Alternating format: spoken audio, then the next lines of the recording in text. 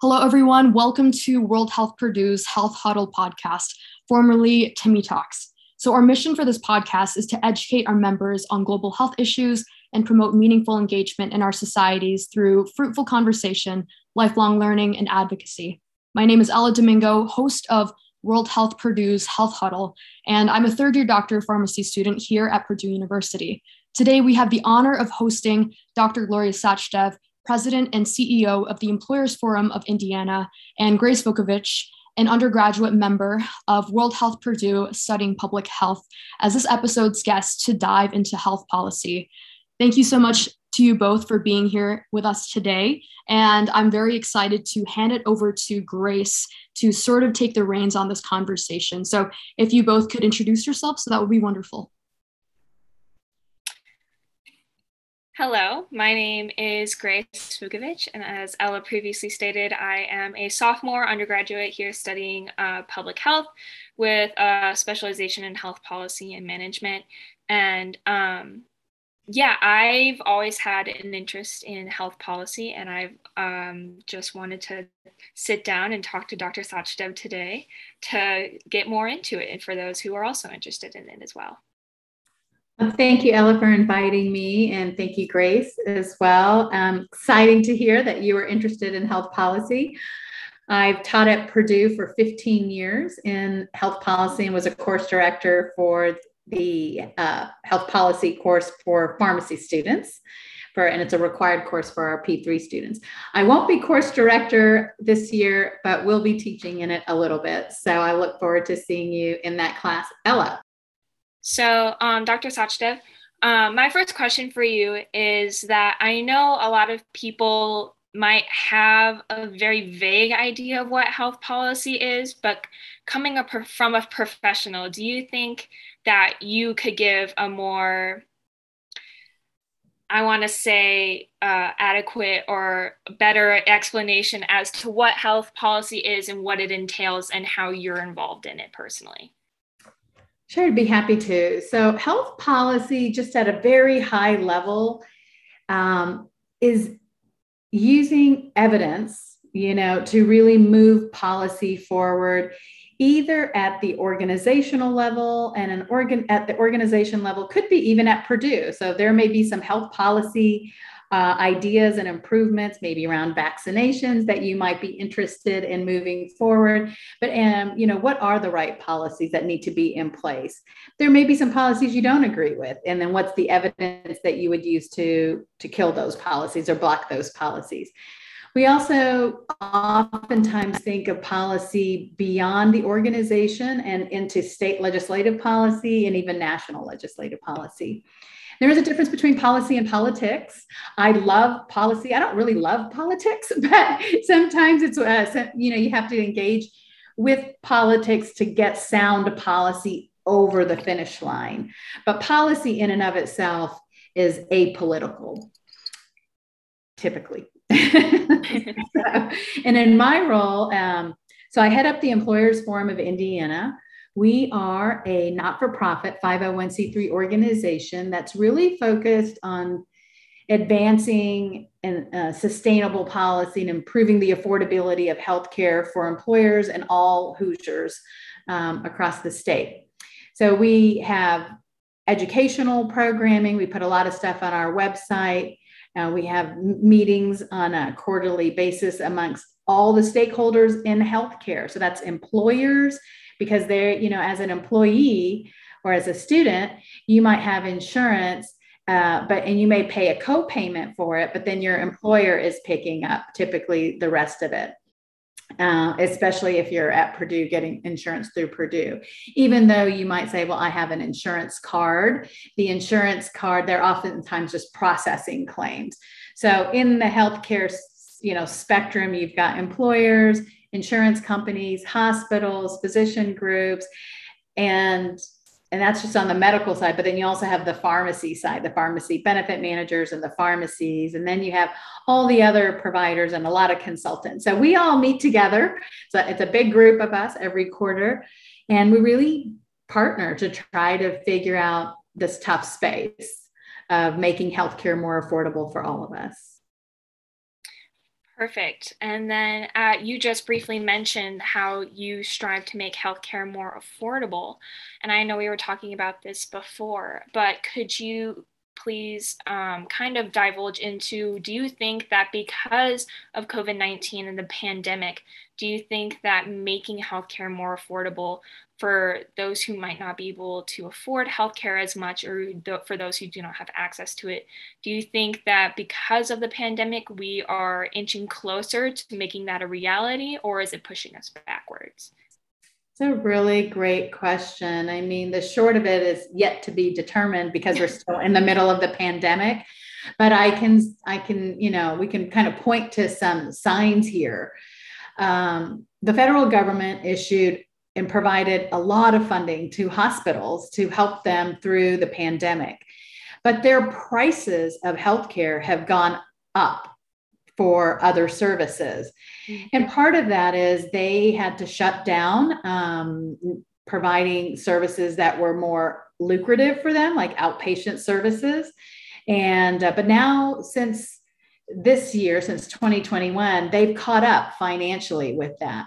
But there's no incentive for them to decrease their prices, because why would you? Let's say you went to Starbucks and it was like $2, but I don't know, there was a shortage of beans, and then they, had to get their beans from elsewhere. And so they charged $2.50. And now they can get their beans, but they're not going to go back to $2. They're like, everyone was happy paying $2.50. So that's the number we're going to go with. And that's the thing about healthcare. We need to have more price transparency, because if you have transparency, then you can start pushing down on that, right? Everything's kind of a supply and demand, but it can't just be that you go into healthcare and you get a bill like a month later and you can't afford it. And then they start garnishing wages and things like that. So we've been working a lot on healthcare affordability. We work to ban surprise billing, which is, I'm happy to go into it if you want, but basically it sounds like what it is, which is, you'd go to a place that you would consider to be in network for yourself. And perhaps somebody you saw, maybe an emergency room physician or an anesthesiologist or radiologist, pathologist, someone that you don't really pick. You're like, I'm going to this hospital because that's in network for me. But you don't know if every little individual in that hospital is in network. And then they bill you hundreds and sometimes thousands of dollars. And so that's a problem. We did prohibit that at the state level. And then last December, it got prohibited at the federal level. So that is really good news. It hasn't gone into effect at the federal level, but it's already in effect here at the state level. So if anyone's getting surprise bills, they need to really, they can contact me, or they can let the hospital billing people know that they don't have to pay for those. But there are a lot of other opportunities in the policy space to make healthcare more affordable. But we feel like transparency, just like, you get to see what the prices are for everything else that you shop for up front. And you need to have quality transparency also, so that you can be better shoppers of care. And I think all of our engineering students and computer science folks will come up with awesome apps to put it on our phone so we can shop for care and know where the best price and best quality services are for us. Right now, it's kind of a crapshoot. You just kind of, I don't know, everyone just goes, hey, I need to see a dermatologist. Do you know of somebody? And you don't really know if they're any good or not. And you have no idea how much you're going to pay. And that's ridiculous, right? So I think the affordability question is really important. One thing, we have a couple of ideas and we're sharing them with legislators right now. So if your audience has any ideas that they'd like to share with us, now's the time to do it, because our state legislative session starts in January. So they can share it with their legislators, no matter where they live. Their legislators, their state legislators would love to hear from them about any ideas. And they really do want to do what's in the best interest of students and people who vote, which are all of you as well, their constituents, and the population at large. Thank you. And then in terms of that, I know within the recent election, there's been a lot of controversy in terms of universal health care and the universal healthcare systems that have been used in, the more European countries. And in terms of affordability, I'd like to know your thoughts and your opinions on the universal healthcare system, and if it's something that's if it's feasible in the United States. It's a great question, Grace. So as you might know, Bernie Sanders is coming to town, right? Coming to Lafayette. So it's a good question to ask. So to answer that question, I always like to be evidence-based and look at the data. And that's really what policy is about. So we have different purchasers of healthcare. We really only have 4. So you have patients that pay out of pocket, people, right? You have Medicare, and we've all heard of Medicare for all, but what does that really mean, right? And that's typically for people who are 65 and older. Medicaid is what we pay for folks that are lower income, or what we call, on Medicaid. So that is not based on age, and it's organized at the state level, where Medicare is organized at the national level. And then we have employer-sponsored insurance. So basically anyone that's working, and they can get insurance through their employer. So that's it. I mean, there aren't any others. You're in one of these buckets. So we did a study, and it's a national study. It was the first hospital price transparency study in the country. And it looked at what employers were paying as a percent of what Medicare was paying. So, Bernie's thing's Medicare for all, and everyone's like, well, is that needed, or how bad are we? And what we found across 3,112 hospitals in 49 states plus DC, and all the acute care hospitals in Indiana, is that at a national average, we are paying 247% more than Medicare.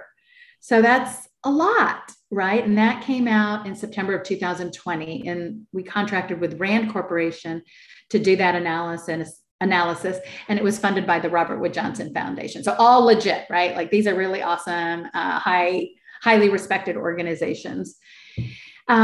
Indiana while the national average is 247%, Indiana is sitting at 304%. Oh my goodness. So we are 6th highest in the country, which is terrible. And then when you look within the state, I mean, some hospitals are 500% of Medicare. And so people have more and more, like, what we call high deductible health plans, and they're just paying more out of pocket because the employers can't afford it. So they push it down more on the employees. Everyone's paying more for health insurance, right? And then your health insurance is not even very good because you have to pay out of pocket for so much of it before it even kicks in. And that's all happening because really the price of healthcare is so astronomically high. Right. Medicare negotiates, and they're like, we're paying, this is what we're paying. Mm-hmm. On the commercials, and Medicaid says this is what we're paying. But on the commercial side, which is the employer side, it's all negotiated. These insurance companies negotiate with every hospital, and everybody's price is different for different types of services. And so as a person, you're working for someone, and it's not, you don't even know where to begin. I mean, people don't even know how to choose their benefits, right? And the benefits these days, we have to start shopping for healthcare differently, and we need more transparency. But your question was about universal healthcare.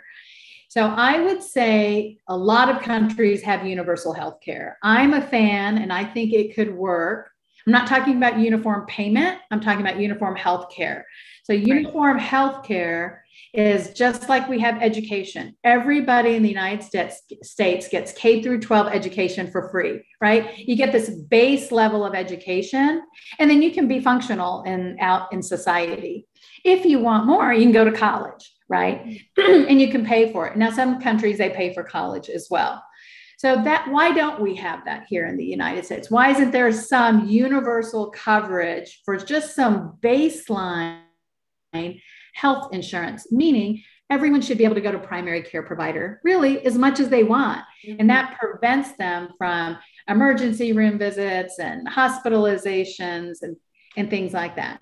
Countries like Australia are good examples where you can access primary care anytime you want, and it's easily accessible. We have this misconception of, oh, if we had some sort of universal health care, that the lines would be so long and we would never get in, and there'd be all this delay in care.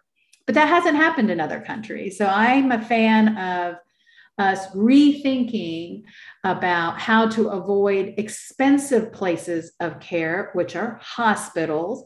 Also, when you're in a hospital, you're not productive, right? You're not working, you're not studying, you're just not as productive. So it really is an economic development. It really impacts the economy if we don't have just a foundation of healthcare accessibility for folks. And that includes pharmacists, nurses, mental health providers, addiction counselors. Like, all of this stuff should be accessible to us, whether you have money or not, because the folks that don't have money, well, they're going to go to the emergency room and the taxpayers are still going to pay for it, right? So and they're just going to access a more expensive site of care. They're going to need that care, or they're going to let it go for so long, and then they'll be in the hospital with some crisis or something. So I do think we need to do a much better job of being on the front end of this. There are studies, lots of studies that show that the United States, compared to all other well-developed countries, like our peer countries, such as England and France and Switzerland, that we spend the most by a lot on healthcare, and our outcomes are the worst. So here in the United States, we think, oh, well, we have the best healthcare.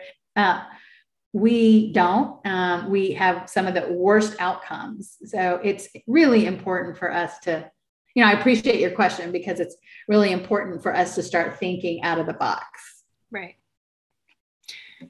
Thank you for that input. It was very insightful. Kind of moving towards that, I remember we were talking before about vaccine hesitancy, and that I know a lot of students on campus are still considering whether or not to get the vaccine.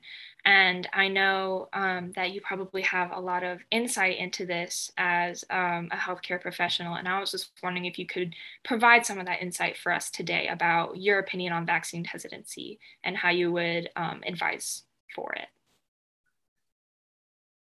So great question. So I'm a pharmacist by background and training, and I'm going to be right away leaning towards the science on this. Because of that, I am not on Twitter or Facebook or all of this stuff.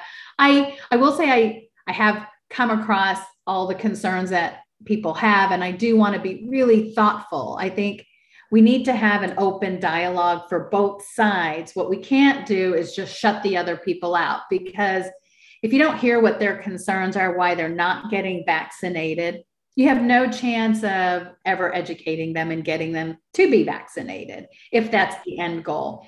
And of course, for Purdue University, that is the goal. Congratulations on being 79% vaccinated, I saw. So very good.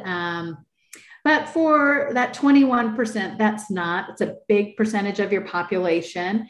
We are seeing students that are vaccinated. So some of their concerns are, look, people that are vaccinated are getting sick too. So what's the point? That's one thing that we need to address, right? So you have to hear what their concerns are.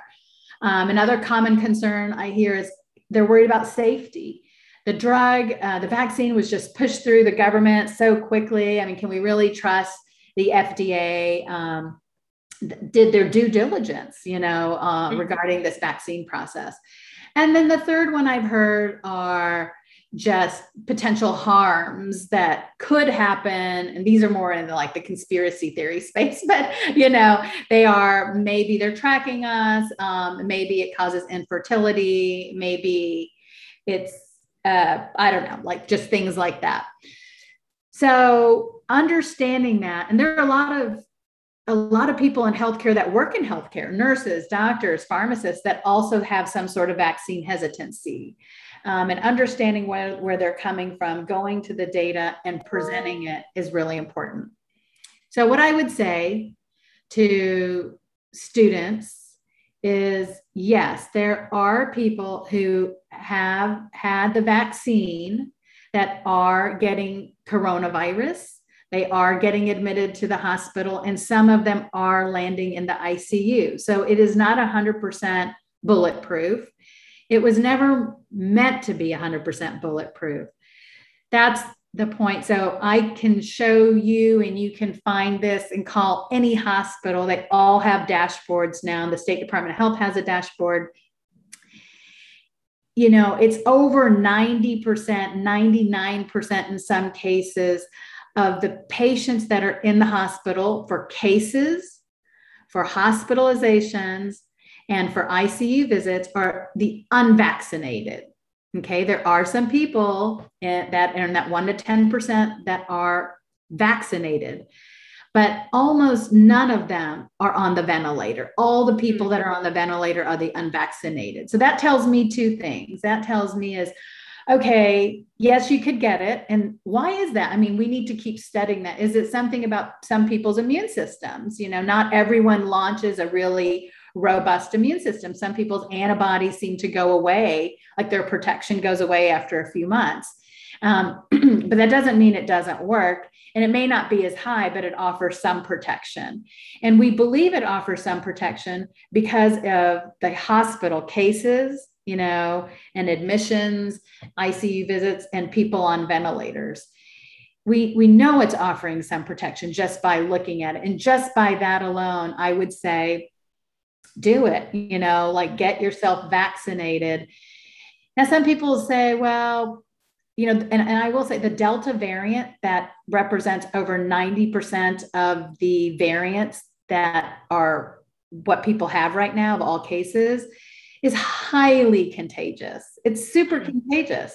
So even if you personally don't get symptoms, you know, your roommate or someone you meet, you know, just have lunch or coffee with, they could get it and they could have a totally different reaction to it. Or they could give it to someone like their younger brother or sister who's not vaccinated because they're not even qualified for it, and they could get really sick. So it is about yourself, and it's also about protecting, I guess, protect Purdue, right? So they have their protect Purdue signs, but I'd say protect your families, protect your communities, but mainly protect yourself. The data right now that has just come out in the last couple of weeks, it speaks for itself. Thank you. Thank you so much. And now I kind of want to ask you, as an educator in terms of health policy, how would you advise that Purdue students become more involved in the health policy process, whether it's on campus or in Indiana alone or within their community? How would you advise that, maybe even choosing a major? What majors could possibly feed into the health policy line and make someone more involved in health policy itself? Awesome. Okay. So I get this question a lot from pharmacy students because I get 150 every class, 150 students every class. And they would say, oh my gosh, should I go to law school? Because I really want to go, I want to impact policy. And my response to them and to all students is this: look at our legislators. Okay. Look at their backgrounds. You are going to be 10 times more educated coming out of Purdue with whatever degree you have than most of the people that are legislators today. And the biggest thing is Purdue gives you a really strong background, no matter what your degree is, to be evidence-based, right? Look at the data. You'll know how to look at articles, research a topic, even if it's something you don't know a lot about. So you could be in the engineering school, you could be in computer science.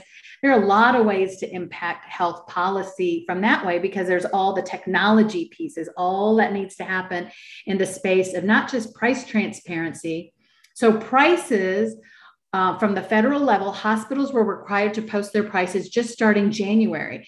There are several startup companies that are pulling down these files and trying to make sense of it, right? And starting next January 2022, insurance companies are going to have to post the prices. But people it needs to be consumable. So there's all these really bright students can definitely have an impact there with the organizations that they're already engaging in. So technology organizations, computer science organizations. We have all different national organizations in pharmacy, medicine, nursing, public health, and then they have student chapters. Those are a great way to get engaged at, just student chapters, student organizations. And then we do have a political chapters on campus, whether you're Republican or Democrat or independent, and get involved in those, because health policy and healthcare affordability is on everyone's list. It doesn't matter who you are. If it's not, it's climate change, healthcare affordability, gun control, mental health, like these are everyone's issues because they're important to all of us.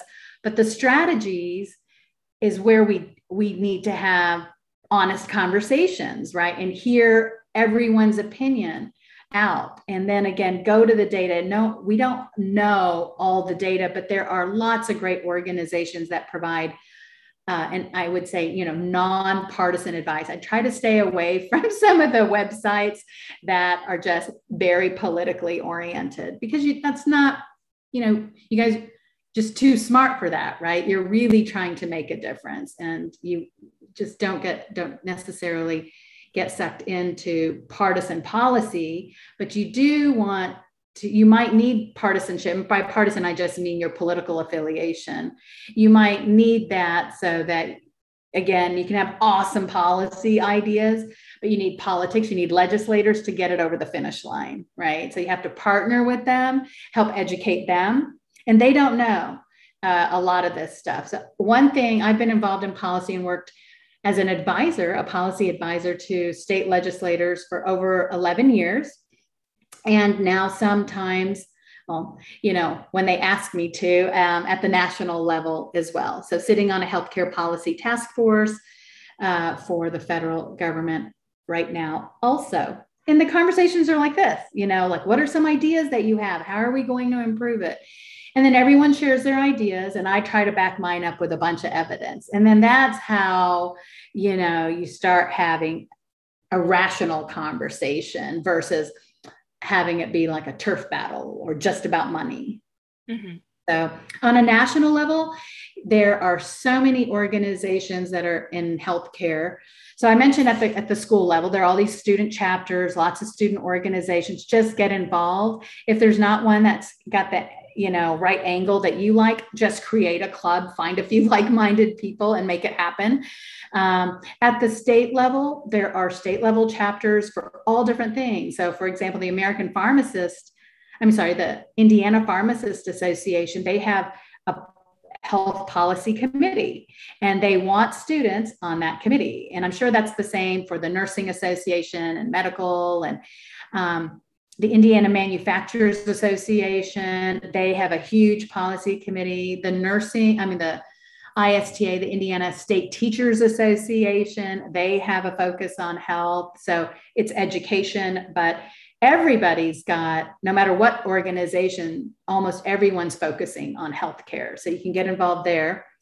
And then at the national level, and that can be a little intimidating, but I would encourage you to just do it.